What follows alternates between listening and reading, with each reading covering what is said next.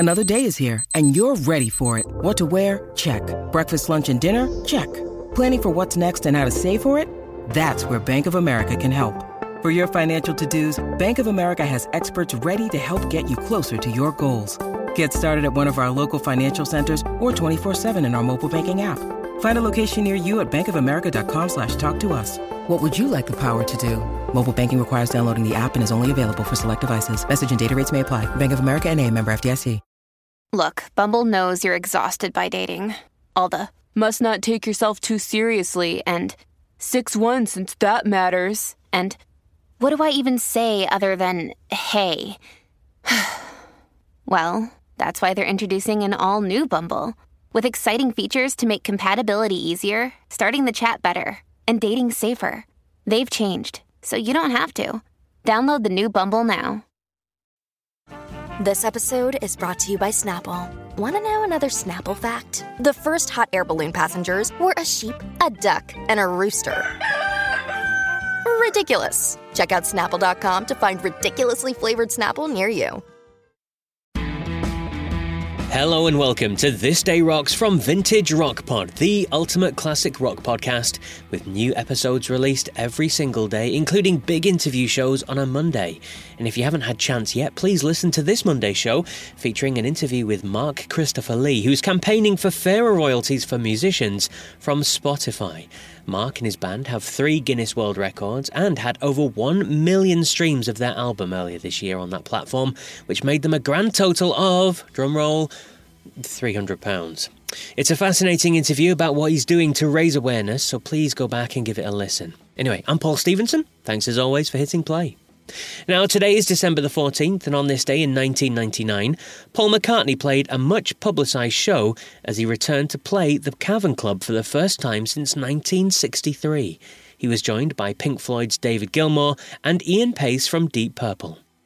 Only 300 people could watch, but thousands more watched on big screens in a nearby park. Also on the Beatle theme, on this day in 1980, at Yoko Ono's request, a 10-minute worldwide silent vigil took place in memory of John Lennon.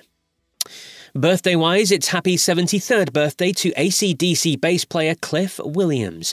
And also celebrating is the lead singer with the Waterboys, famous for their 80s hit Hole of the Moon, Mike Scott. The Scotsman from Edinburgh is 64 years old today. But for today's show, we're remembering someone who passed away on this day in 2006.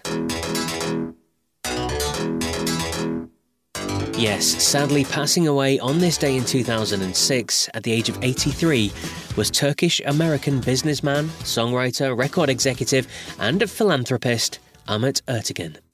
He was the co-founder of the famous Atlantic Records and was chairman of the Rock and Roll Hall of Fame. His influence on the early wave of rock and roll was immense, and it never really diminished either, still personally negotiating with a wide range of acts from the Rolling Stones to Neil Young to Yes and many others. Now, following his passing, tribute shows were held in his honour, including one at the O2 Arena in London, headlined by Led Zeppelin in a rare performance, Jason Bonham on the drums, of course.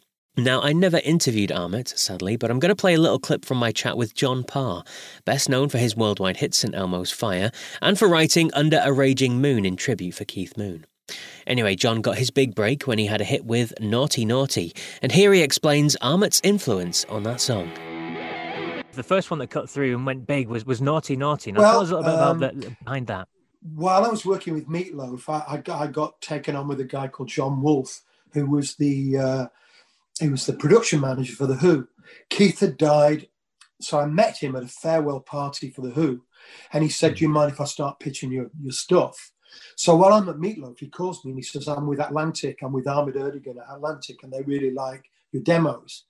They want you to come over to New York. I went to New York, met Ahmet Ertegun and Doug Morris, and they signed me and sent me down to Criteria Studios where Eric Clapton had done 461 and Bee Gees were down there, and Stephen Stills was in the other studio. But Naughty Naughty wasn't written. We'd got 10 tracks, and we used to just warm up with this riff, Naughty Naughty, and it developed. And I started writing words to it. And Ahmed said to me, John, you got to write a song about sex. So I thought about it, and then Naughty Naughty was born.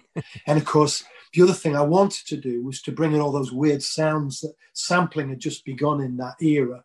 Digital was just surfacing. So JJ from The Art of Noise flew over, and without a Fairlight and discs, the Bee Gees lent us their machine, and we had to make all the sounds from scratch. So all those sounds you hear on Naughty Naughty was just me and JJ fooling around in the studio. The brilliant John Parr there, a man I've spoken to a few times, lovely man. He has an incredible story as well, unbelievable in many ways, including racking up 6-figure debts in a 19-year court case that he won, which ended his career when he was at the very top. I definitely recommend you give it a listen if you haven't already done so. Scroll all the way back to episode 15 of Vintage Rock Pod to hear that one. You'll enjoy it, I promise. But that's it for today's show then. I'll be back tomorrow with more on this day rock goodness. So until then, take care.